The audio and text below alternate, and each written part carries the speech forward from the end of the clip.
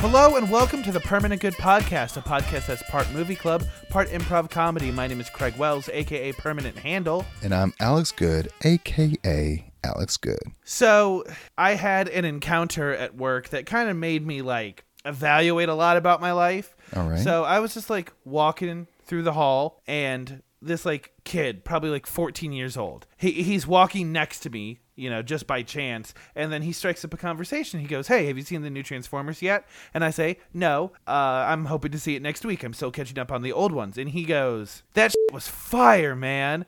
And it caught me so off guard because I'm in my uniform and everything. And I'm like, do I create such an atmosphere of casuality that this 14-year-old feels comfortable to just, strike up a conversation and also curse with me? Because I'm not one of those adults that can pass as a younger person. I'm clearly an adult. Yeah.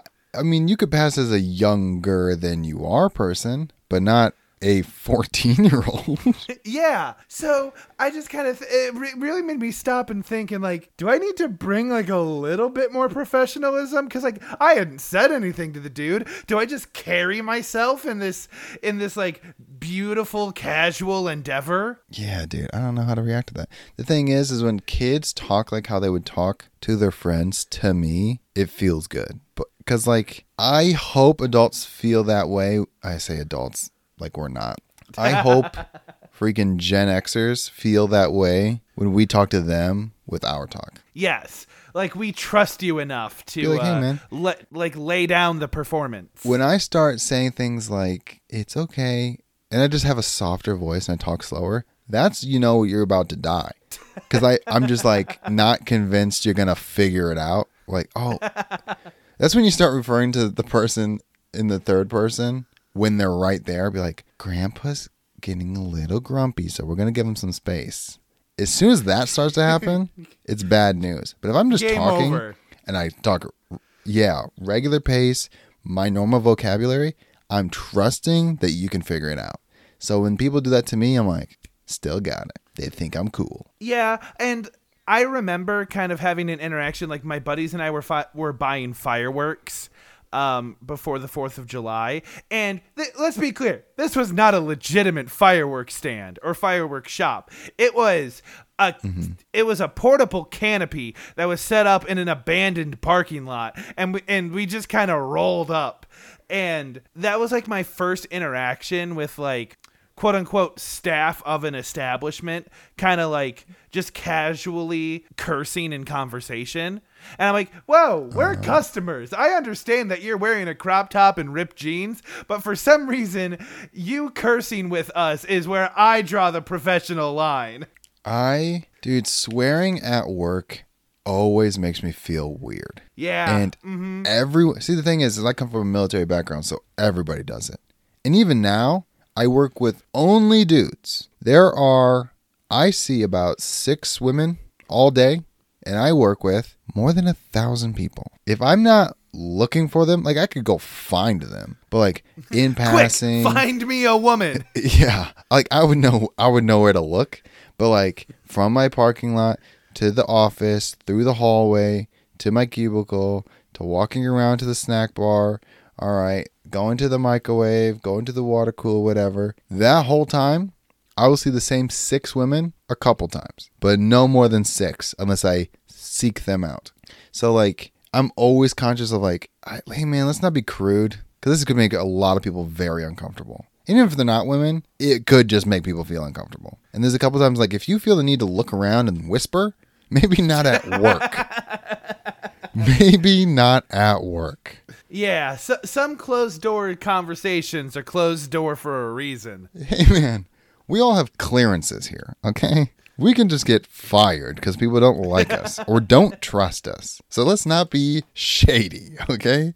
Take this outside. If we're going to have this conversation, let's do it outside, preferably in a car or at your house. But or not in a back alley, maybe in front of the police station. Yeah, I don't know. Not in front of 40 strangers. What the heck, bro? I don't know. I think we reached no conclusion in this conversation. Normally, when we do like a lifestyle intro, we come to some sort of like philosophical ideation. That did not happen here. I think we're walking away more confused than when we started. But that's a truth that I think we just have to live with and move on. Yeah, some people are weird. This week, we are not finishing, but like we're nearing the end. We're in the home stretch. We're in our last double movie block of our Transformers marathon. We are watching Transformers The Last Knight and then Bumblebee. If you don't want to hear us talk about these movies, because oh boy, we're going to talk about these movies, you can skip to this time code right here. Time code 44 minutes, 28 seconds. So, Transformers The Last Knight. I don't know where to begin. That's a lie. I know exactly where to begin. We need to talk. The first thing we need to hit right off the bat. You noticed the aspect ratio thing, right? Bro, I didn't know. I thought something was broken. It was one of those things that like you kind of like you're pinching your screen, trying to make it bigger and smaller. And then if you put it on your big screen, like your TV, you're like, maybe it's the app I'm on. It's just like something's not right. So what we're talking about is throughout the entirety of this movie, the letterboxing of the movie changes every, and I am not exaggerating, 5 shots. Not 5 scenes, not 5 sequences, 5 shots. Every time the camera cut, there was a dice rolls chance that the aspect ratio was going to change. And there was really no rhyme or reason to it. Sometimes the action shots were more widescreen. Sometimes the action shots were more full screen. It really did not matter. And I would say for like 65% of the movie, for 2/3 of the movie, it didn't really come up in a bad way. However, that other third, it's kind of like one of those things when people say, you're now breathing manually. It takes you like 15 minutes to stop doing that. That's how I felt every time I noticed the letterbox change. It's like it was the only thing I could focus on for a good chunk of time. Yeah, I think it helps to watch it in the dark because it covers up the letterboxing a little bit. Or watch it on your phone. It's just the whole... It feels like... I just want to say, hold on. Don't watch a 2.5 hour movie on your phone. Are you crazy? That is awful advice. Listen, man.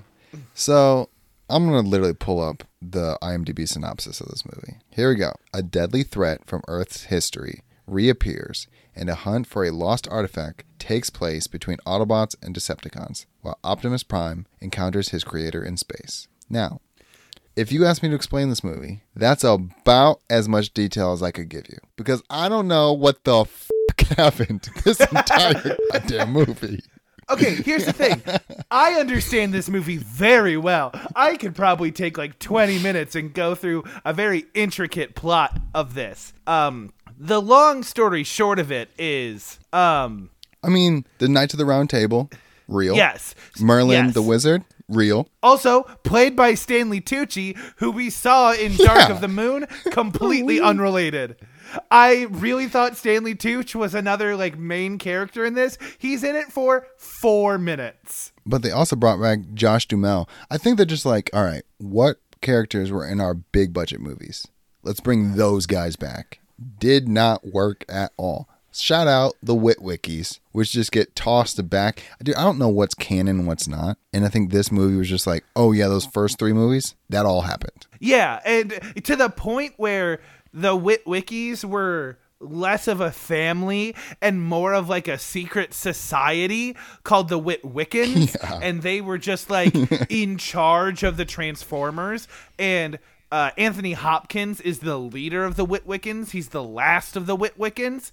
And you would think that he would have shown up at some point in the first 3 movies, but no. But yeah, so Stanley Tucci plays the real Merlin, and he was given an artifact from a Transformer that is basically like a rod that lets Cybertron draw the energy from Earth. So the idea is the Queen of Cybertron was going to move Cybertron next to Earth, plug in this staff and then use the Earth's energy to rebuild Cybertron. That was the evil plan behind it all. And so what I actually liked about this movie is this movie starts to fix my main complaint with this franchise, where like I feel like we kind of gloss past a lot of the cool Transformer history to like focus on the modern militarization of it.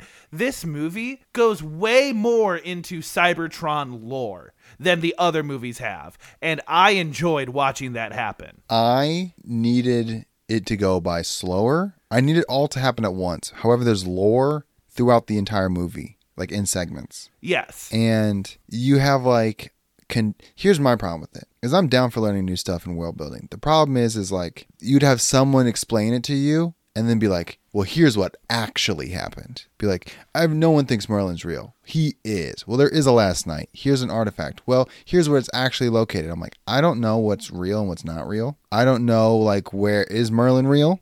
Is he a real guy? Okay. Then you say magic is real, but it's not magic. It's actually Transformers. I'm like, okay, got that figured out. Knights of the Round Table. Are those guys real? Okay. Are there robots who form Knights of the Round Table? Okay. Are they Lancelot? No. These are different guys. So it was like, for me, it was like the mixing of what us as people in the real world zeitgeist know, and then what Transformers wants to integrate and not integrate. Yeah, that was confusing. And it all takes place throughout the movie, so you always need to be paying attention. If you do not have subtitles, you're going to be lost. If you do have subtitles, there's a 50-50 shot you're going to be lost anyway. I kind of knew what was going on, but there was like 6 subplots that I just lost track of, like 2 or 3 of them. And then when they came back up, I'm like, I know this is important. I can't remember why. Now, we've been talking about this movie for like 10 minutes now, and you might be thinking, guys, how come you haven't brought up Mark Wahlberg yet? Well, because he's not that important in this one, guys. Like, the movie starts, he's wanted for the actions of the previous movie, and so are the Autobots. They're in hiding again, surprise.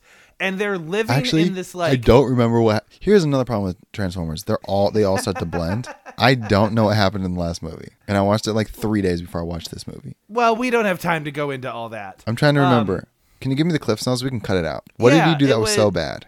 So it was the whole debacle with the seed, and like he brought the Transformers back to Chicago. So it was like a Chicago incident again. Got you. So he's in trouble because it's his fault, or because he's saving the Transformers and they're trying to exterminate. How many times, we can put this in, how many times are we going to hunt Transformers? Every single one. They're good. They're like on our side for 1.5 movies. And from that point on, Transformers, good or bad guys, Autobots, Decepticons, they're going to get hunted across the board. Except for just the random ones the government lets work with them. Worthy. Just like, these are the good ones. I'm like, how come you can't just like have the good ones be the good ones? You always work with the bad guys. It's obnoxious. Which really comes around at the end of every single one of these movies when Optimus Prime says some corny dialogue like, I must protect this planet because it is the only one that has ever given me the opportunity to call this place my home. And I'm like, are you sure about that? That's crazy because you keep leaving. That's what they've done? You keep leaving. Or just being like, he goes back and forth between, I have to protect this planet from, my people. And then also, these humans are on their own. They won't leave us alone and they're killing my friends. So, Mark Wahlberg is not the main character of this movie. I don't know what who I was the main trying to character of this movie surmise. is. I feel like everybody's a secondary character. Yes, but the plot hinges around this woman named Vivian, who is a descendant of Merlin and the only person that can wield the staff that was gifted to him. So the Decepticons can use it because it's their technology, but Vivian is the only human that can use it because she's a descendant of Merlin and we're just along for the ride, I guess. And so they have to find the staff. The staff gets taken from them. They have to find like the battleground. They have to assemble a military. There's like a lot going on. Like the movie starts and Mark Wahlberg lives in like this Transformer DMZ, and he like kind of adopts like this like 14-year-old ruffian, but she's not in most of the movie. There's like you said, there's a lot going on.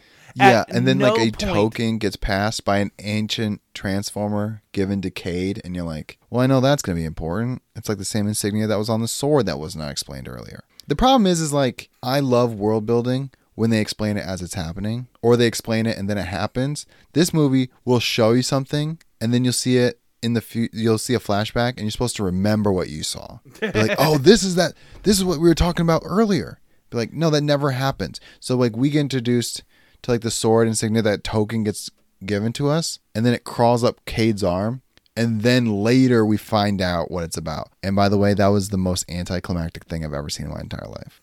That's the only time he's useful. And if you're wondering, like, Alex, you're jumping around, this movie's confusing. Yeah, yes it is. I was lost. Craig was not. He liked this movie. I have no idea what was going on. I got no clue. Also, every single freaking Transformers movie is going to keep introducing Transformers that you've never seen before, and we're going to pretend like they've been there the whole time. This one, they kept the dinosaurs, which I'm on board for. They kept the Hound cigar and- smoking one. Yeah. Hound, yep. And then like the then samurai guy, Yeah, the John DiMaggio one. and then the other one, the not samurai guy. So like those three. This sucks. Yes. It's just there's too many characters, there's too many names. There's so many people that I don't even know their names. And then there's like, and also, here's another annoying part.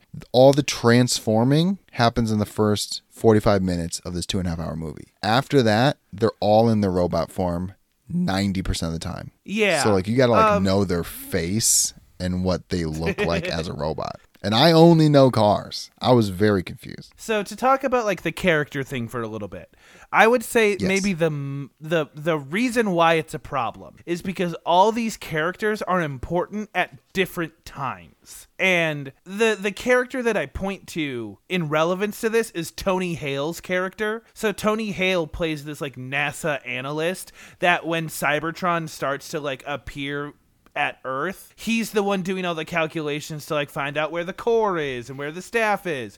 He gets introduced like in the first act of the movie, and I'm like, why is Tony Hale in this movie? And then 90 minutes go by, and now Tony Hale is a main character, and I'm like, whoa, what is going on? Why are you still here? But I want to move on to the action of this movie because this is my favorite action up to this point in the franchise. As far as just like Michael Bay-ness, like action movie, like CGI, like what do you mean action? Like actual action? Yes. Okay, gotcha. Interesting take. So here's the scene that like kind of cemented it for me. In this movie, Optimus Prime gets corrupted by Cybertron, and he fights the Autobots for a scene. It's not a relevant plot point, but it happens. Yes. And there's a very brief scene of Optimus and Bumblebee just duking it out underwater and then launching themselves onto a ship and continuing to fight there. That was cool. sick as hell. And also, Transformers has always gotten the choreography cooler in every movie. Yeah. It's insane how many different ways robots can fight. And so that's what I mean when I say the action in this movie. And like you nailed it. Like the robot choreography is the cleanest in this movie. Like consistently. I think that every movie has had a cool Transformers fight, but I think that this one had the most of them. And so that's why this movie gets like a lot of points for me where the other ones don't, because it focused more on the Cybertron lore. The human plot was like still boring, but like I could follow it and I didn't hate it. And then the action choreography was just the best in this one compared to the others. I think a lot of that comes down to the fact that they don't spend a lot of time as vehicles. They are fighting most of the time. Sure. Also, another confusing point, speaking of robots, is they gave Decepticon a new face because he's the, lab created version. The Megatron's like now Galvatron, but kind of they stopped calling him Galvatron, then they're back to calling him Megatron. but he has a different face. That name is never brought up again. Yeah. So now he's back to being Megatron. However, he got a new face. He got Galvatron's face. They gave Megatron's old face to Starscream. And that's not confusing at all. Because this whole time I thought Megatron was dead. He literally put his face on Starscream and just called it Starscream. I'm like, freaking great. That's awesome. And yeah. I mean, there's so many new people. There's so many robots you need to know. Because also, we haven't talked about the French Lamborghini. Or the robot that's not a transformer that the whole time I was waiting for it to transform, and it just doesn't do that. And then the girl has a personal transformer.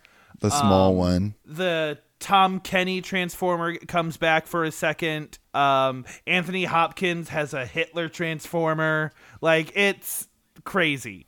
It's insane. And you just gotta, this movie, if anything, is the most you're along for the ride. Just freaking watch it, dude. Don't think too hard. Just watch it. Because the action is crazy. This is the most expensive Transformers up until this point. Also the lowest grossing, but we're not going to talk about that. But it is the most expensive one. It's also still Michael Bay directed. So there's like countless explosions. But like, I didn't know. Okay, so Quintessa gets revealed in this movie. She's the creator of the Autobots. That's all I know about her, because she also like brainwashes Optimus. But this is when it got really confusing for me. I'm like, because I don't know why she's doing this. I don't know how she's doing this. I don't know where she is, and I don't know why I haven't heard of her until now. So like, when you get introduced to her, I thought she was a good person. I thought she was like one of the good guys. She is not one of the good guys. I knew she wasn't because the last movie, Age of Extinction, Optimus ends the movie by saying, "Hey, other Autobots, look after Earth. I'm kind of sick of all the creators' BS. I'm going to go find them and kind of punch their face in." And that's when he leaves. So he ends the last movie by saying, "The creators suck. I'm going to go punish them." So when we meet Quintessa, I'm like, he's here to punch your face in. Yeah. That did not happen. No, he it had really a stern didn't. talking to with her, and then she just like hypnotized him. Yeah, he failed his speech check. It was pretty rough. And then speaking of other bad guys, Megatron has a cool scene where he assembles a team of bad guys in the desert, and he's just calling out their name. That's a cool scene. And then they all get murked so fast. Yeah. They're all dead 20 minutes later. Oh my God.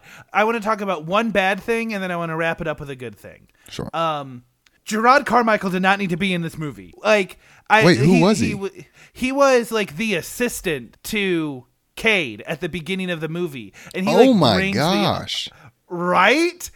Yeah. So he plays the role that T.J. Miller was doing in Age of Extinction. Dude. He was the comedic relief, but was in just as much of the movie as T.J. Miller and a third as funny as T.J. Miller. And like, it got to the point where I saw him and I'm like, oh, that's Gerard Carmichael. This is the wrong movie for you. And it was.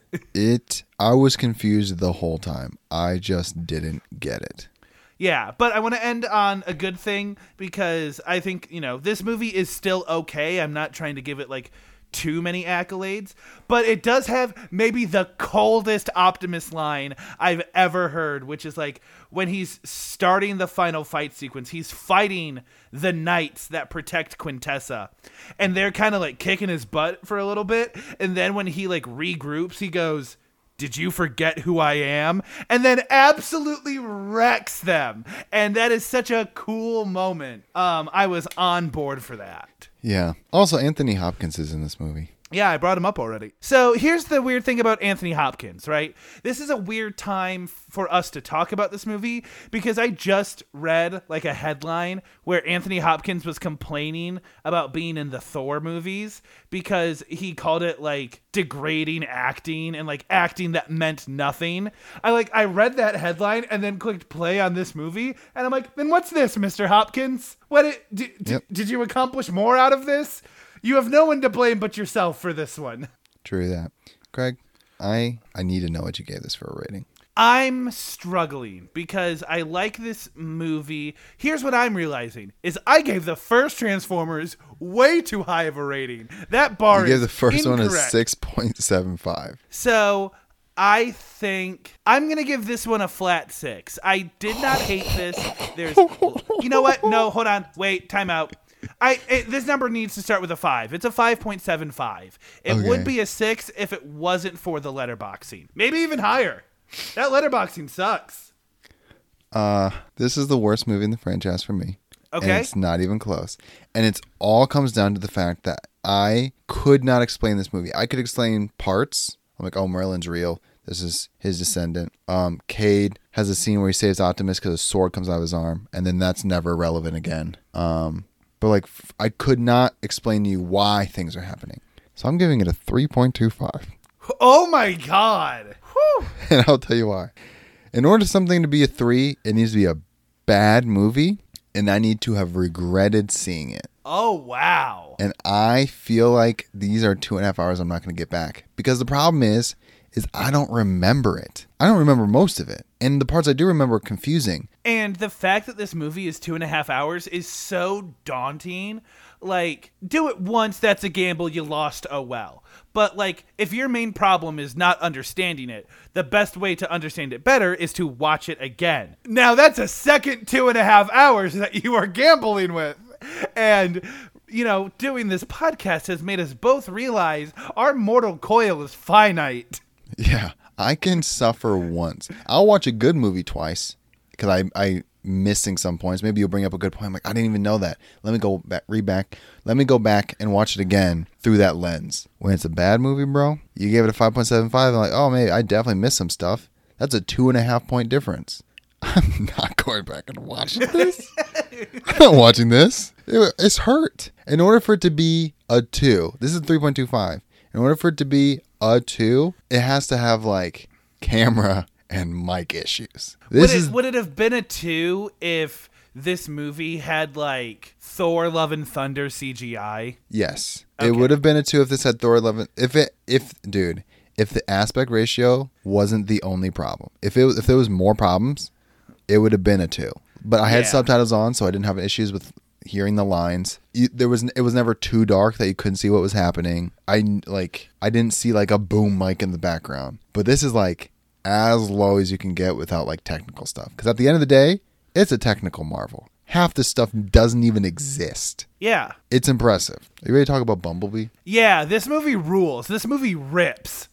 I think this is an okay movie. Okay movie. It's a coming of age film, but a excellent Transformers movie. This is my favorite Transformers movie. Like, just straight up, totally it is. Because, like, here's how I would relate it. The Dark Knight is a great superhero movie, like Batman movie, because it's such a good movie. You don't need to like Batman to like this, to like Dark Knight. And you don't need to care about Transformers to like this movie. This is what everyone's first Transformers movie should be. Correct. And some might argue only. But this one is way simpler to sum up. It's so easy. The movie starts on Cybertron. We are witnessing the war and the fall of Cybertron. The Autobots are losing the war against the Decepticons, and Optimus pulls Bumblebee aside and he goes, "We need to fall back and regroup. You go to Earth, make sure it's safe, establish a base, we'll see you in a few." He does that, and he's the only one there, and Haley Steinfeld is the character that finds him. Haley Steinfeld teaches him the way of Earth and kind of shows him around. She's his human mentor. And then Decepticons trace Bumblebee, find him on Earth, and then try to send out a signal to other Decepticons to kill Earth before the Autobots get there. That's it. The movie. That's the movie. There's some details like the Decepticons deceive the U.S. military to help get access to their satellites and find Bumblebee. There's some coming of age stuff where she's had issues with her parents and her dad died, so she's working through that grief. But it's all teenage stuff. It's a coming of age movie with a Transformer. It's like Herbie Fully Loaded with the same car. Yeah. John Cena is in this movie, and this is before he learned how to act. So It's bad. It's bad. I was lulled into a false sense of security because the first scene of this movie on Earth is very good. It's like so good. And John Cena is running a military exercise. He traps one of his opponents, and he does like a bit with shooting him with paintballs that is very like Peacemaker-esque. It's that same style of like super quick and repetitive humor, and that happens so well that when you see the next scene and he's just not doing great, he's drowning in those scenes, you're like, oh John, ooh, you burned your flame a little early, bud. Yeah, dude. He's distractingly bad. I also didn't like the parents and Haley Steinfeld's family, but it felt like this was this is gonna sound like a diss. It sounded like a Disney Channel original movie with a bigger budget. That's what it felt like. Because the problems that Haley Steinfeld, her character's name is Charlie. The problem that Charlie has with her parents is like a lot of miscommunication about like where they're at in their lives. So her mom is dating again, her boyfriend's moved in, and Charlie is still very much holding on to her dad. And she is not releasing her grief in a healthy way, and her family is usually on the brunt of it. And her mom kind of lashes back in a way that Charlie doesn't take super well.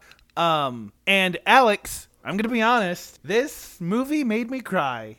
I did not expect to cry during a Transformers movie. No. But this movie got me. For when? And it's the scene where Haley Steinfeld installs the radio onto Bumblebee, and she's pulling it out of the Corvette that her and her dad had worked on.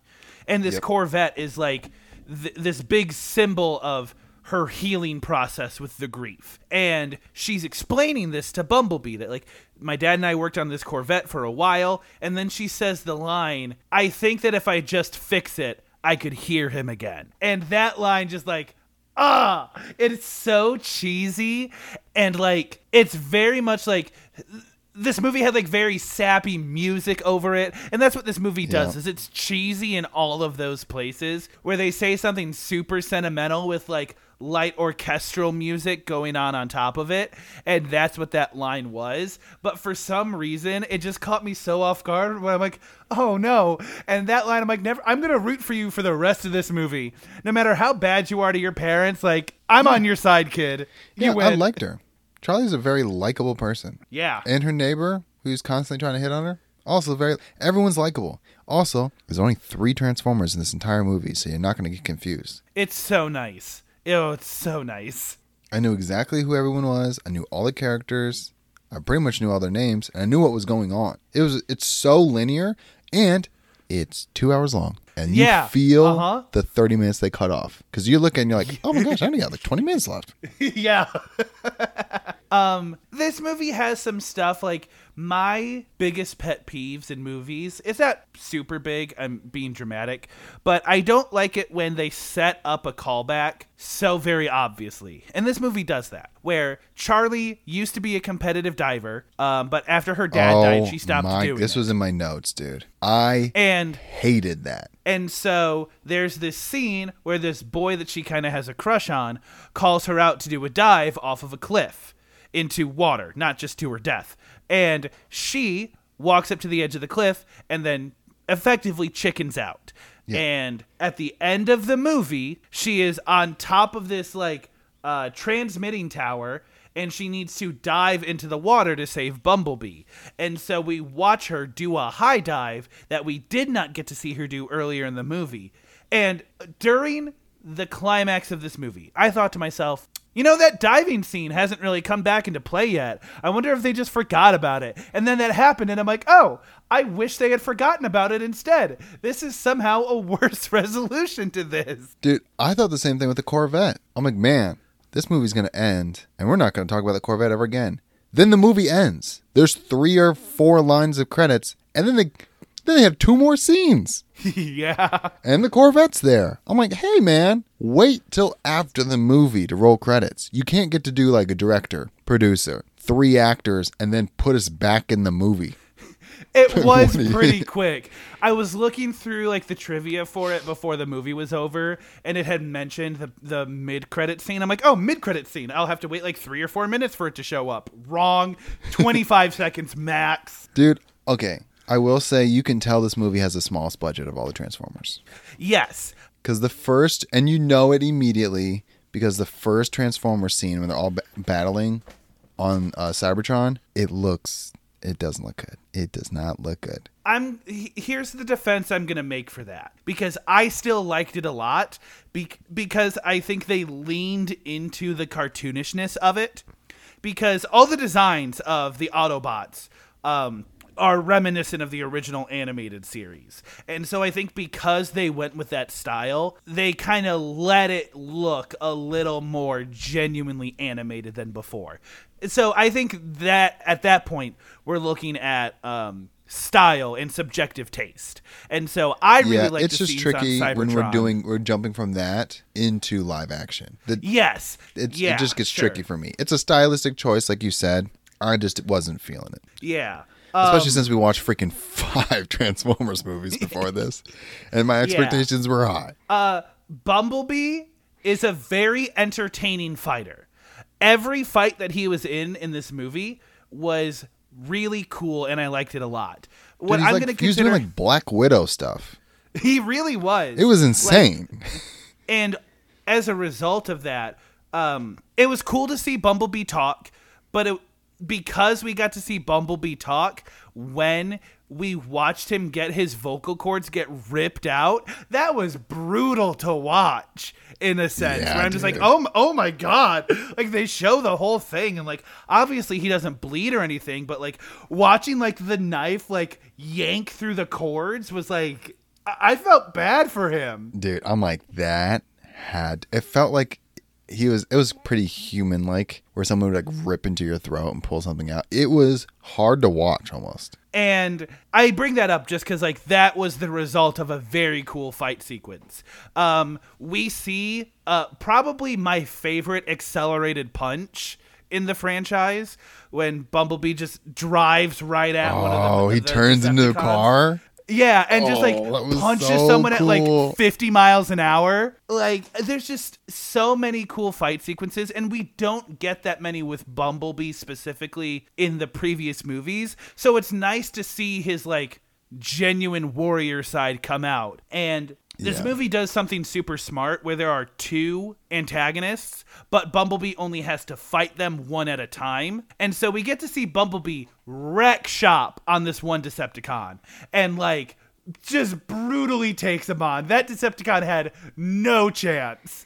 And then we see the second one, and that fight scene is very interesting, and how that scene resolves itself was cool to watch.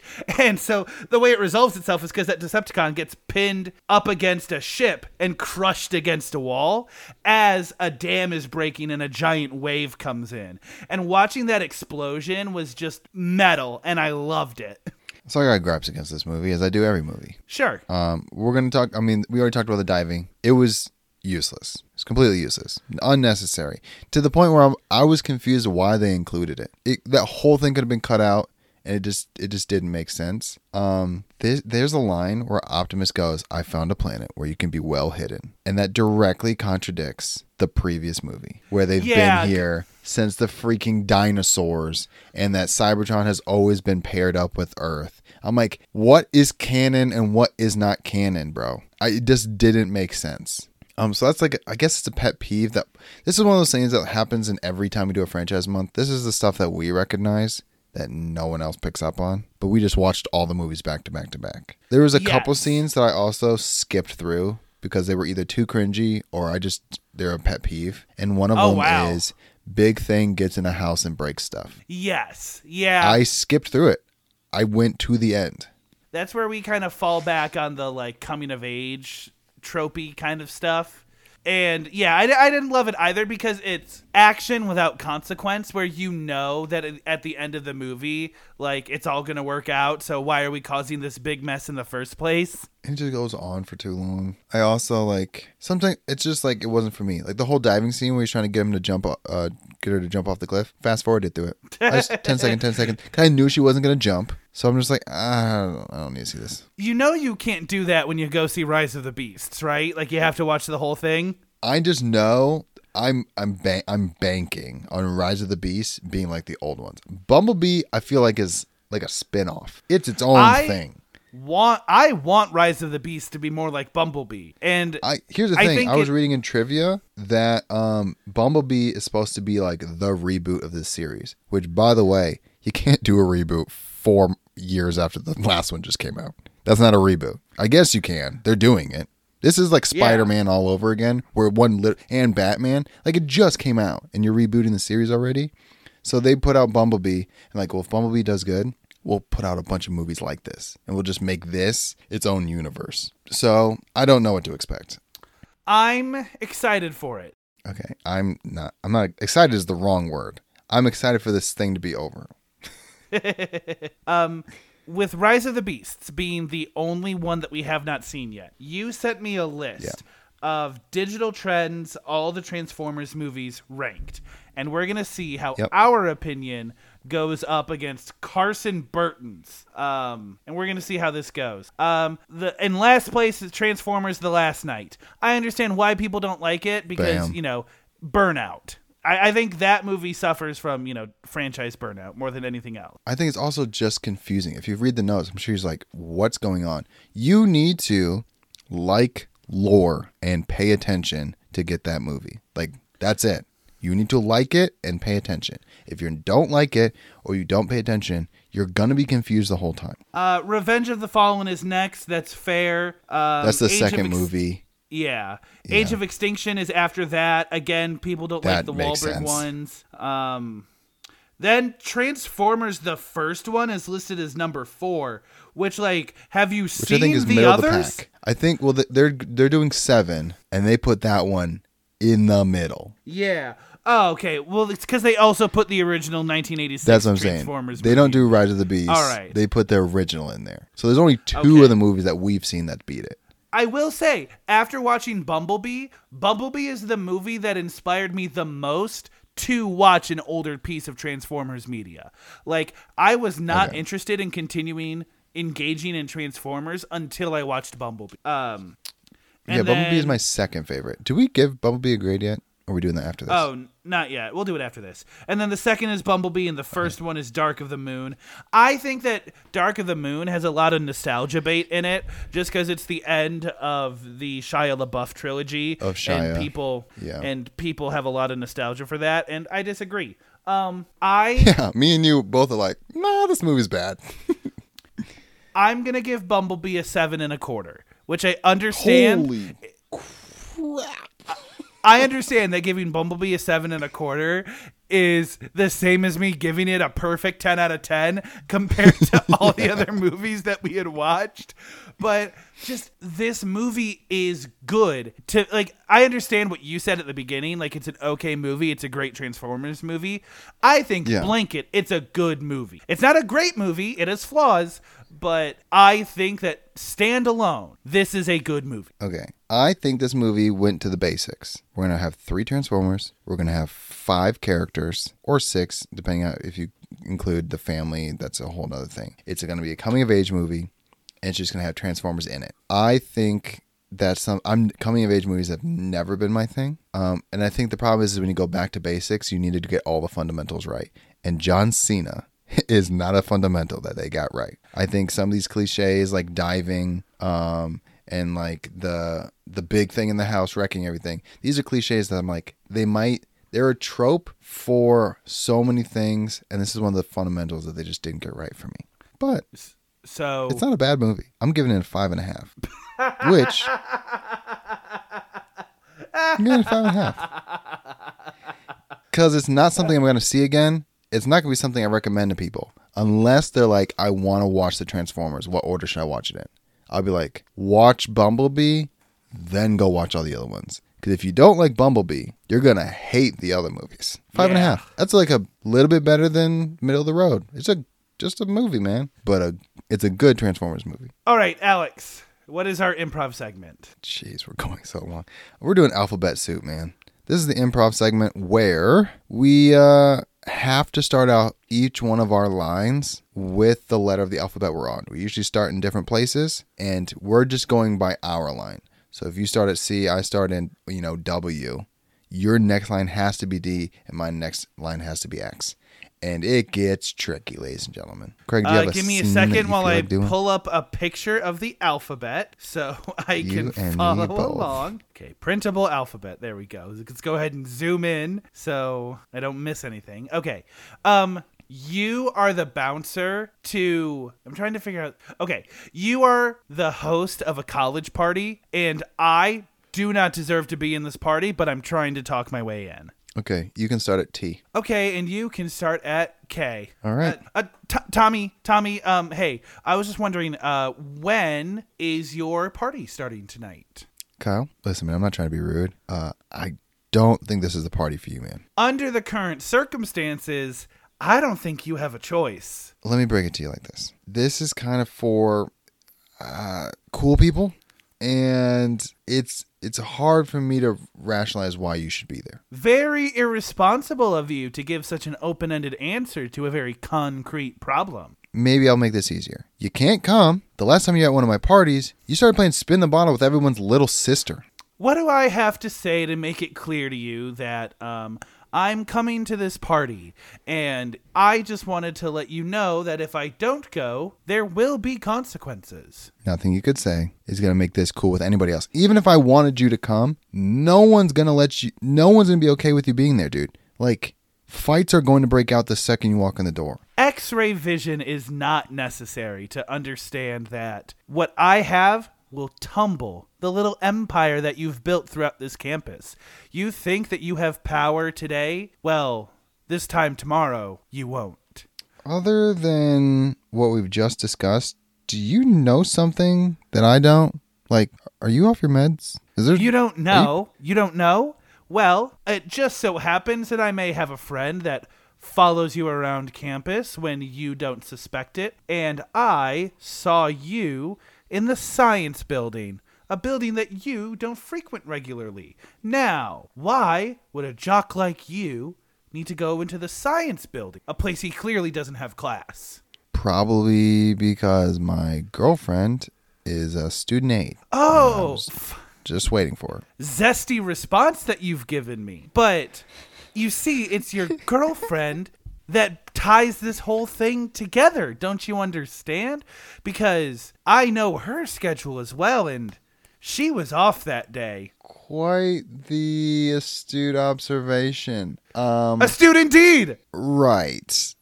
So, I'm a little confused. What are you getting at? So, what if I was in the science building? What does that even mean? Like, you're following me. That's way creepier than anything I could possibly be doing in that area of campus. Be doing? More like, who be doing? Who be doing?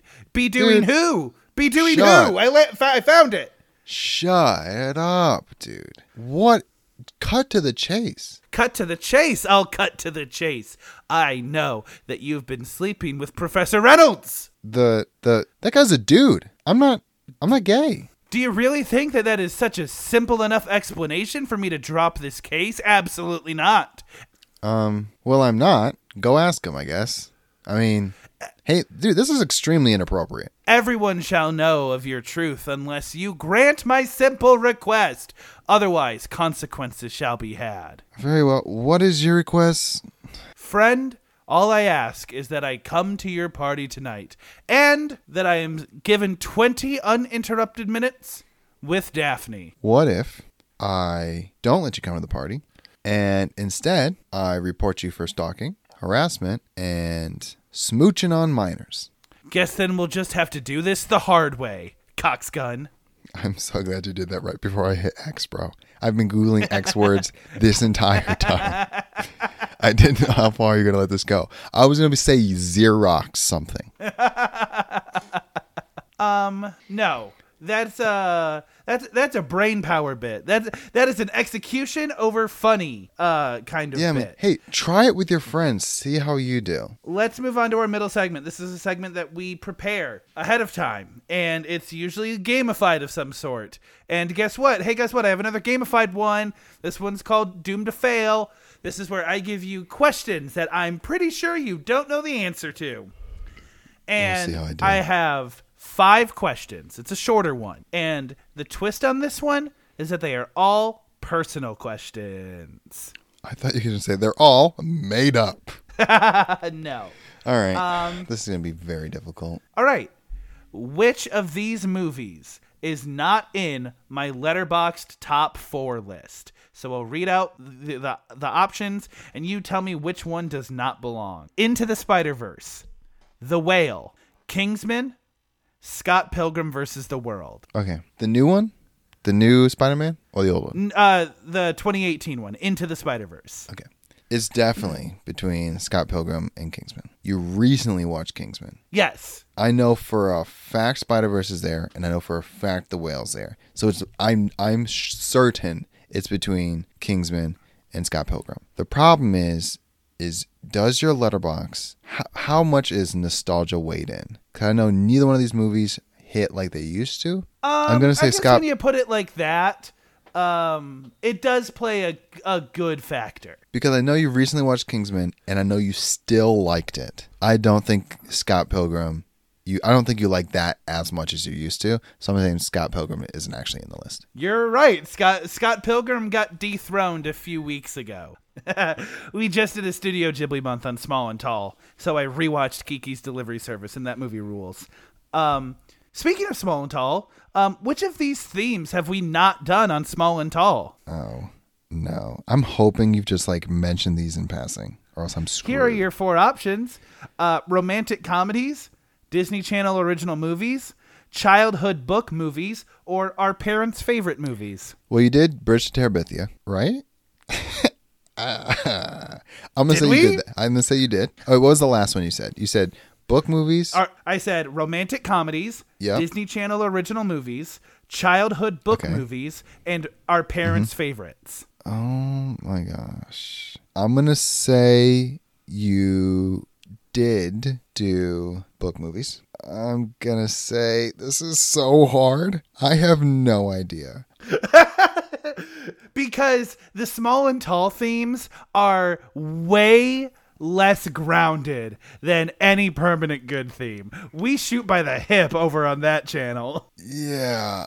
But those are all things you guys would do. Uh-huh. I'm gonna go you did do parents just because that's something you would do. So I'm so rom-coms almost seems too normal for Small and Tall. But it would be a good way for you to do the movies we don't normally do. Because we never do rom-coms. It happens every once in a while. But it's not a thing. But I could have sworn you haven't done the other one either. Oh, this is so hard. And I'm going to say you did do romantic comedies. I bet you that was one of the first ones you did. It sounds familiar. So I'm going to say the second one didn't actually happen. Romantic comedies was episode number 3. And we did not do Disney Channel original movies. I was we would have talked about it. And I could not remember. The thing is, this was one of those things that we've been doing Small and Tall for a long time. Yeah. Mm-hmm. And I'm I remember talking about romantic comedies and recalling conversations from the past 2 years is impossible. I'm we've talked about Disney Channel original movies sometime within the past 2 years. That was a crapshoot. I'm not taking credit for that one. I just got lucky. All right, next one. Which one is my favorite of the Ninja Turtles? Oh, well, this isn't being possible. Okay. In case you don't know, the 4 Ninja Turtles are Michelangelo, Leonardo, Raphael, and Donatello. Okay. So this is when you're looking for your least favorite. You're looking for my favorite Ninja Turtle. Okay. Well, it's not going to be Raphael because he has an anger problem. Okay. It's not going to be Leonardo because he's the alpha, and that's not your MO. Okay. So we're stuck between the nerdy inventor and the comedic relief. I'm going Donatello. I'm going nerdy inventor is your favorite. Okay. It is Leonardo. There's a part of me that's everyone's favorite. He's not mainstream like that. That's my favorite too. Leonardo's my guy. I'm a big sucker for the flawed leader trope. You know, the lacks self-confidence but has to find it to lead a group of people. Big fan of that. Love that. Yeah, Leonardo's my favorite. The blue man. So here's the next question. In what game, everyone here knows I'm a big achievement guy on the good old Xbox system. In what game is my oldest achievement on my current Xbox account? Okay. I'll give you a hint in that this happened in 2012. Okay. This is going to be difficult. I could give you options. Yeah, I forgot about that part. This is impossible. Give it to me. Was it Halo Reach, Skyrim, Minecraft, or Assassin's Creed 2? Halo Reach. Any thought behind it? I'm going to go not Skyrim because that's no one's first achievement. That's nobody's. Okay. I was positive it was Halo until you said Assassin's Creed 2. But I don't think it's Assassin's Creed 2 either. Because I think you relate to the game with all Assassin's Creeds until like recently. And I don't think it's Minecraft either. Although Minecraft would have been, it makes sense because you're young. But I think Halo Reach is what everyone was playing. So I'm going Halo Reach. It was in fact Halo Reach. Yo, boy. And so that account, the account that I have now, is not my first account. I had like an offline account that got reset when I converted to Xbox Live. If I were to look at the stats on that would have some old achievements. Oh boy. But yeah. And here's the final question. Do you remember what chain restaurant I used to work at? Would you like options? If you give me options, I'm gonna know. Yeah. So which is kind of why I want to see if you can get this off the dome. It was, is this the one day one? No, it is not. Because I almost said Domino's. Okay. So we're talking high school? Yeah, fresh out of high school. The summer in between high school and college. Okay. Where was it? Can you give me like a city? It was in our hometown. Would you like your options now? It's gonna be, I'm gonna know. But yeah, you can give it to me. Okay. Applebee's, Texas Roadhouse, Nope. Chili's, CC's. Whoa. Turns out I don't know. You said CC's? I did, yeah. Not CC's. Applebee's or Chili's, huh? It's Chili's. It is, in fact, Chili's, yeah. I worked I there don't know for like why. 6 weeks. I just had to think about it for a half a second. I remember you working there. Yeah, it was Chili's. Yeah, I worked there for like 2 months. And my last shift, I had moved to college, which was like 35, 40 minutes away. Yep. And I came back for a meeting because like we were kind of thinking about like me just doing a shift every other week to stay on the payroll. That never ended up happening. They never put me on the schedule again. And I don't even know if I'm technically fired from Chili's. Like I'm not in the system anymore, obviously. But like I never got like a termination notice. We never talked about it. I just kind of never got scheduled again. Nice. I remember that happened. Like I had to think about it for a half a second. Just run through the database real quick. But yeah, Chili's. Yeah. Dude, I missed one. And this Yeah. is not something you can cheat on. You just got to know. I'll take it. Okay, here's our one-hit wonder. This is a segment we only do once and we never bring it back. This one, I had a name for it. Oh, this one's called Movie Math. So what we're going to do, this is also kind of a TikTok trend, in case you were curious. I have 3 numerical values, so 3 rounds for this game that we're doing. And we must add together 3 Rotten Tomato scores for movies to get the closest to this numerical value as possible. Does that make sense? Yes, it does. So, Is this like best rules- out of 10? Or is it like 1 through 10, 1 through 5? I'm saying like score. We're doing So like 3 is rounds. each movie, of it. are we giving like a, okay, 3 rounds, but are we grading each movie 1 to 5 or 1 to 10 and then adding that up? Or is it 3 stars? Like what's the max and what's the low? It's the Rotten Tomato score, the critic Rotten Tomato score, so it's percentages, and each round I'll tell you what number we're shooting for. Okay, I'll just trust you. And so the rules for this are going to be as follows. We're going to volley our guesses back and forth. We're going to take turn pulling movies, and then the other person is going to check the scores. So the easiest way to do this is just by doing it. So the first number that we're going to try to get our movies to add up to is 200. So pick 3 movies, and we're going to add their Rotten Tomato scores together, and the closest to 200% wins. And the caveat is we have to pull from the main feed movies that we've watched. Like movies that are in episode titles for our podcast. Oh, geez. All right. I can get to 200. Is this the highest number we're going for? Yes. Okay. Because I think going lower is going to be harder. So, yeah, just choose one movie, and I'll look it up, and then at the end, we'll add them together. But you're not going to tell me what that movie is, or are you? Yeah, I'm not going to tell you until after we've chosen our 3 movies. All right, I'm going to start off with 2 heaters. I'm going to go Django Well, start Unchained. with one. Start with one. Right. I'm going Django Unchained. Okay. And so my first guess is, I didn't even think about this. Okay. My first guess is going to be The Iron Giant. That's a good. Oh, whoa. Okay.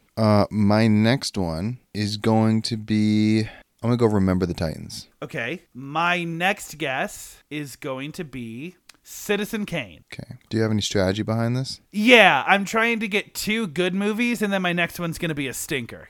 I'm going for 2 good movies, not perfect movies. And then I got to go for like a mid one now. So I'm trying to think of something that like half the people liked. And that's harder than I thought it would be. Yeah, Like ideally I would get like a 40, like I'm going 40 to 60 here. I'm going to go The A-Team. Seems pretty down the middle. Okay, I'm going to go with Enola Holmes. Oh, dude, I have no idea what people think about this one. All right, let's both take a second and add them up. All right, Craig, you ready? I think I goofed mine pretty bad. You messed yours up pretty bad. All right, Iron Giant is 96. Oh, Citizen Kane man. is 99. Enola Holmes is 91. No It's way. 91. Yeah. Well, I'm going off the tomato meter, not the audience score. Correct. Tomato meter, 91, bro, for Enola Holmes. Oh my God. Yeah, dude, you get this round handedly. Because Django is at 87%. Remember the Titans is at 72%. And then the A-Team is at 48%. You had a grand total of 207. Django was higher than I thought it was going to be. But A-Team was like, way more down the middle. I thought A-Team was actually going to be like in this like 65. You got almost as close as you can get without hitting it right on the money. The next total that we are shooting for is 125. Oh, this sucks. Yeah. I just need mid movies, dude. All right, I'm going to have to scroll through our... I'm going to guess first, and I'm going to say The Skulls. I always forget about that movie. Okay, let me write it down real quick. All right, I'm going to go Terminator 4. And that one was Salvation. I think so. Yes. We're going for 120? 125. Okay. The next one, I'm going to say Spy Kids 2. Oh, that's a good... I was thinking about it, but I think it's going to be too high for what I'm going for. Are you going for a bunch of mid movies? Yeah. Okay, I didn't know if you were trying to shoot low. Well, yeah, I'm shooting low because I'm overcompensating. Okay. I'm going to go Wild Hogs. That's a good one. My strategy is to hit a couple low, a couple mid, and then hit them with a banger. Okay. My last one, I'm going to say Ricky and the Flash. Oh my gosh. I forgot about our best and worst. That would have been the go-to. I have to break that out for the next one.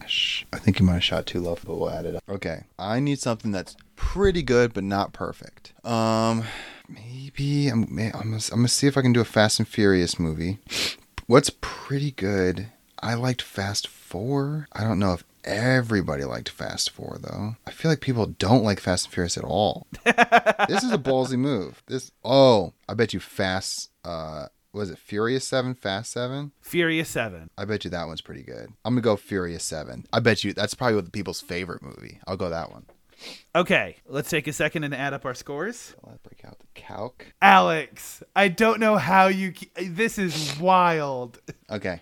Want me to go first or you to go first? I'll go first. So Terminator Salvation sits at 33%, Wild Hogs at 14%, and then you come in clutch with Furious 7 at 81%, bringing you to a grand total of 128. Oh, wow, bro. See, here's the thing. That's not what I thought it was going to be. Furious 7 is way higher. Way high. That's way high. That's way too high. And Wild Hogs, that's way too low. It's bad. It's not that bad. Skulls is 9. Okay. It's just 9. So that kind of throws a wrench in everything else. I'm not going to lie to you. Spy Kids 2 is 75. Okay. And Ricky and the Flash is 64 for a grand total of 148. Okay, so I got closer than my last one. Ricky and the Flash, dude, all of those numbers are crazy. Yeah. Okay, last one, and I'm going to say no repeats because we've already looked at all the scores. But here's our hardest one, is we're shooting for 50. Okay, I already know which ones I'm going to do. Oh, okay. I know what I'm going to start off with. Okay, well, since I lost, I'm going to go first. These are my rules, and there's nothing you can say about it. I'm going to go with Wild Wild West. Okay, I see you. I'm doing Bride Wars. Okay, I see you. Hey, it really helps that we did a month called Best and Worst. Oh, man. Okay, so continuing with tradition, like you would think that I would choose The Terror, right? I think The Terror is going to be too high. I think that too many people see that movie. I think it's like a cult classic. Yeah, right? Uh-huh. So I think I got to stay away from that one. I'm going to say, God, this might be my downfall. I really want to say Tokyo Drift, but like, again, dude, cult classic. People that love it, love it. And we're going for 50, right? Yeah. People also hate Too Fast, Too Furious. So the thing is, I think everybody hates the Fast and Furious movies, so you're going to be good like across the board. Here's what I'm going to say. Hubie Halloween. Dude, Sandler is sneaky, dude. You never know what you're going to get with him. You never know. That's way too ballsy. It was, but like it felt right in my heart. I would have... Dude, people freaking love him. That's crazy. I think you just ruined it with that one, dude. Okay. I'm going to go... See, here's the thing. I don't like The Midnight Sky. Remember that one with Clooney? Oh, I'm looking at it right now. I don't know if other people didn't like it as much as we didn't like it. And because it's a little dramatic, I'm going Fast and Furious. I'm going to do Fast. I'm not doing Tokyo Drift. I think you're right. This is hard. Which is the worst one? It's not... I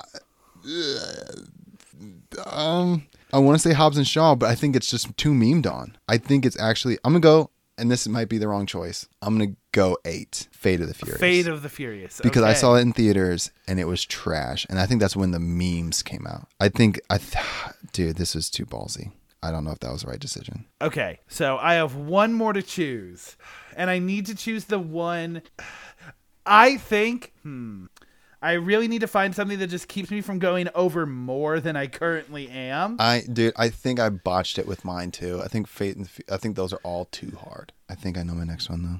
I'm thinking about like some of the older movies that we've done, but like all of like, I don't know. Man. This is so hard. This is I think I've got it. If you still mind, dude. I'm going to say, this is where it gets tough, because one is definitely going to be worse than the other. I'm going to say The Legend of Hercules, the not rock one. Okay. I definitely got you beat then, because you didn't pick mine. And I know for a fact mine's probably like under 20. Okay. So you said The Legend of Hercules, the not rock one? Correct. All right. I'm going The Last Airbender. Oh, Dunk. Yeah. That's crazy. I can't believe I forgot about that. Oh, I know man. That movie's bad, dude. I think we both went over though. I think our middle ones, your Hubie and my Furious, I think they're too skewed. There's certain audience that can single-handedly save the franchise or save the movie. I think we both went over. Okay. Bride Wars had 11%. Fate of the Furious had 67%. That movie alone sent you over. And then The Last Airbender brings you back in with 5%. You're sitting at 83. Oh, dude, this is going to be close. Wild West, 16. Okay. Hubie Halloween, 51. Okay. Legend, though, 5, which puts you at 72. Whew. That was hard, bro. That was hard. That was hard. That middle one, dude, trying to find something, it's so difficult. It really is. Because, like, that third one is where you hone it in, right? Yeah.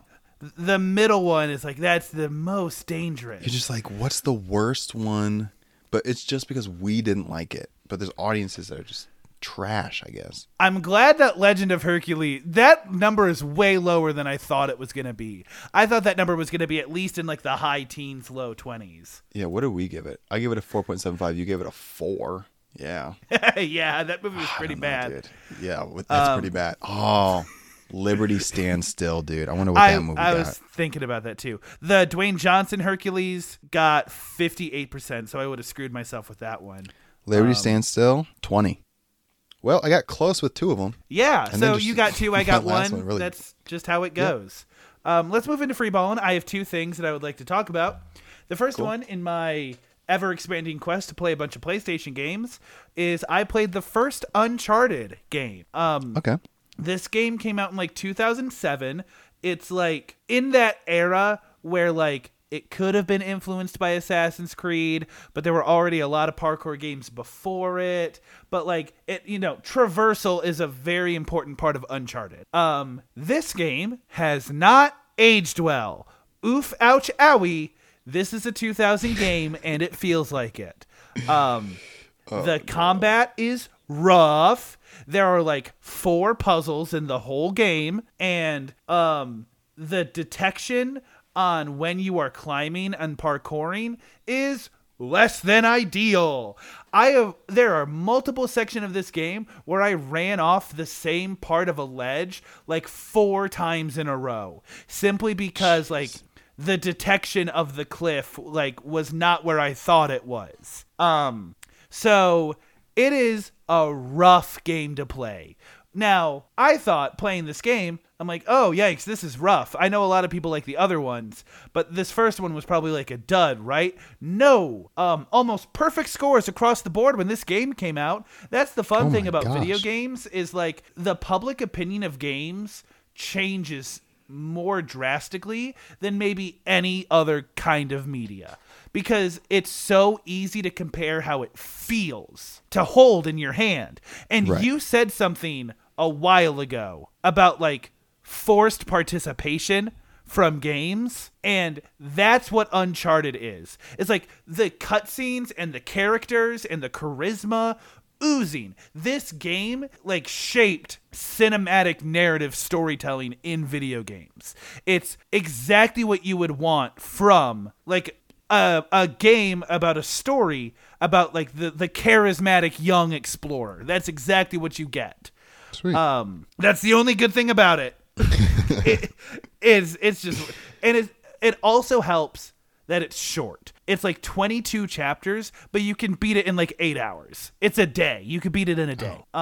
Beautiful. And so this bears the question. Is it possible to have an adventure story without some sort of supernatural element to it? Because this first Uncharted game ends with Nazi zombies. At no point in this game do you expect like a supernatural element to come up, and then you get hunted by Nazi zombies. And like Tomb Raider has supernatural elements to it. Indiana Jones has supernatural elements to it. Like I genuinely think the Uncharted movie is the only piece of adventure media that does not have some sort of like Mayan culture come to life. It's always like or legend aliens. Of the spells of these people hid their treasure from this deity. It's kind of tropey. It's I don't know. I think it's just part of the genre. It's like not that big of a deal. Yeah, and the only reason I notice it with Uncharted is like Uncharted is the most recent piece of adventure media to exist. Right. Mm-hmm. But I heard the other games get better. This one did not impress me. It in fact depressed me. It's a flat sit. I'm going to keep this one short. I watched Flushed Away. I've been wanting to go back to this movie for a while because I love Hugh Jackman and I want to see if that performance holds up. And I want to see if the stop motion is any good. The stop motion is very good. The voice acting, very good. So much so that I felt slightly attracted to the female rat, who isn't so weird when you realize she's voiced by Kate Winslet. I'm like, all right. So I'm just a little weird. You can forget these people are rats. The claymation is like the Wallace and Gromit style. So it looks like Wallace, and it looks like it's the same studio. Yeah, it's the same studio. Reference. So like it looks like what you would see for like Chicken Run or whatever. It looks like the humans, just with like a little bit of a mousy face and a tail. And then they're wearing regular clothes. So like I forgot that they were rats. I thought they were just like little people living in a sewer because they had like small towns and stuff. You can easily forget. It's a all right story. It's super tropey. It's whatever. I don't think it's a bad movie. It's just like I never watched it as a kid. I feel like this came out the same time like Turbo did. The racing snail? Nope. No? Not even close? Not even a little. By like 10 years. You're off by like a whole decade. Well, there's snails in both and slugs in both. Okay. So I just connected those in my brain. It's just like, I don't know. It was okay. I watched it with Willow. Didn't change my life. It was a sweet movie. I would say it's a 6. Sweet. Okay. It's whatever. Cool. Yeah. Nothing crazy to say. I don't feel like jumping in the plot. It's about rats. There you go. One of them was a pet. He doesn't want to be a pet anymore. I played a second game. I played Ratchet and Clank Drift Apart. Oh, dude. Rift Apart. People lose their mind over Ratchet and Clank. Yeah, so here's the thing. So I was a GameCube household, right? And all my friends were GameCube households. So I thought that was the norm. And then as I grew up, people kept talking about like playing Crash Bandicoot and Spyro and Ratchet and Clank. PlayStation 1 games. And Sly Cooper. These are all these like PS1, PS2 franchises that I have no memory of because I didn't participate in it. I was not a participant in it. Right. But the older I got, the more I felt like I'm the only person that felt this way. That everybody played Spyro and Crash and Ratchet and Clank except for me. So now that I have the opportunity to, I'm playing a Ratchet and Clank game. Now, granted, the most recent one. I'm not diving into the archive. But this game is fun. Don't pay $70 for it or $60 for it. It's a short game. You can play it in a weekend. But like the writing is amusing but not funny. Like you can tell where they try to do jokes, but like it's more whimsical than anything else. It's very sci-fi. I love the aesthetic of it. It's like steampunk sci-fi, and I'm a big fan of that. My big problem with it more than anything else is like none of the weapons feel more powerful than any of the other ones. It's just like the style of shooting you get. You get the weak gun that fires super fast, the strong gun that you have to be precise with, the bomb gun that fires one every 5 seconds. So like everything feels almost too balanced to a point where like I really don't feel like the point of switching from one gun to another other than ammo. Gotcha. But the game is beautiful. It's super colorful. The planets you explore are super cool. The characters are corny. Like, they still very much live in that writing style that I know that they had earlier in the franchise, where all the characters are super goofy and cartoony, and you just kind of got to be into it. I felt done with this game halfway through in terms of story, where like I felt like we were wrapping things up and we were halfway through the game, and I'm like, all right, chop guys, let's get through it. Overall good experience. Glad I did not like really pay for it. I got it as part of the PS Plus subscription, and but I had a good time with it. I'm glad that I played a Ratchet and Clank game. So like 7 out of 10. Sweet. I watched Lego Batman. I also watched Lego Batman recently. Did I talk about it? No, but I knew we were going to talk about it. You might have. I don't think we did. Okay. This movie's good. Yeah. And when I say I watched it liked this recently, I movie. mean like within the last month I've watched it. Oh, no, we haven't talked about it. This movie's good, bro. I liked this movie. I enjoyed it. Not for a kid's movie. No, I mean like it's a good movie. I think it's the perfect amount of funny. And it's the kind of funny that I like. Yeah. a lot of people, I've seen this take online a lot, where this is people's genuinely favorite Batman movie. That's the diplomatic take. When you don't want to make enemies, this is what you say. So like when you say, what's your favorite Spider-Man movie? Into the Spider-Verse. What? Hey man, you know what I meant, okay? You know what I meant. Now I can't be mad at you because it's a good movie. It's a great movie. People say this is their favorite Batman movie. I'm like, I can't be mad, but like, you know what I was asking, okay? You know. So like, it's the cheater's way out. It's a good movie though. I enjoyed it. The amount of references is amazing. The amount of comedy was amazing. There's actually heartfelt points. There's jokes perfectly timed. The voice acting was stellar across the board. They cast every star they could, even if it's for like 3 lines. It's great. I recommend it. I don't even want to talk about it too much because I'll spoil it. But Warner Brothers really opened up the vault for this and said you can use all of our IPs if you want. And it's stellar. And I'm going to give it, and this seems high, I'm going to give it an 8, bro. I enjoyed it, and I would watch it again next week. And I watched it this week. That does not happen very often. My biggest problem with that movie, again, I agree with everything you said, down to the letter. I think that this movie feels longer than it is in a bad way, where like this movie ends twice, and the endings are like 30 minutes apart. Yep. Like, this movie genuinely feels like it's about to end an hour into it, and you have 30 more minutes to go. That's my biggest gripe with it. Yeah, it's a pacing issue. There's a reason it's not a 9 or a 10. It's not perfect. It does have a couple flaws. That is one of them. It's kind of annoying. But I totally agree. Let's wrap this up, because this episode is beefy. Next week, we are doing one of our rare cinematic episodes, theatrically released episodes.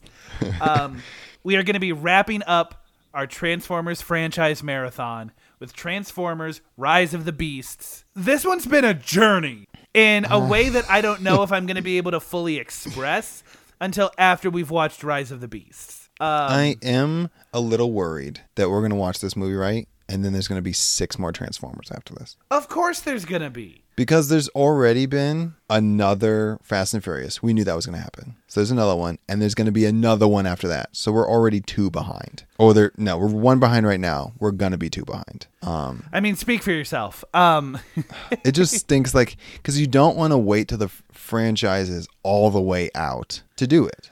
Because you don't, that's the thing about franchises, is you don't know when they're going to end until like 5 years after it's over. And that's when they go for the reboot. So like, I don't want to keep, here's the thing. This has been we're going to talk about it next week. It's been the most painful franchise month. And I'm so excited for you guys to finish the journey with us next week. But that's next week. Until then, my name is Craig Wells, a.k.a. Permanent Handle. And I'm Alex Good, a.k.a. Alex Good. Have fun, be safe, and make good choices. And while you're at it, tell your mama said hi. See you next week. Happy Father's Day.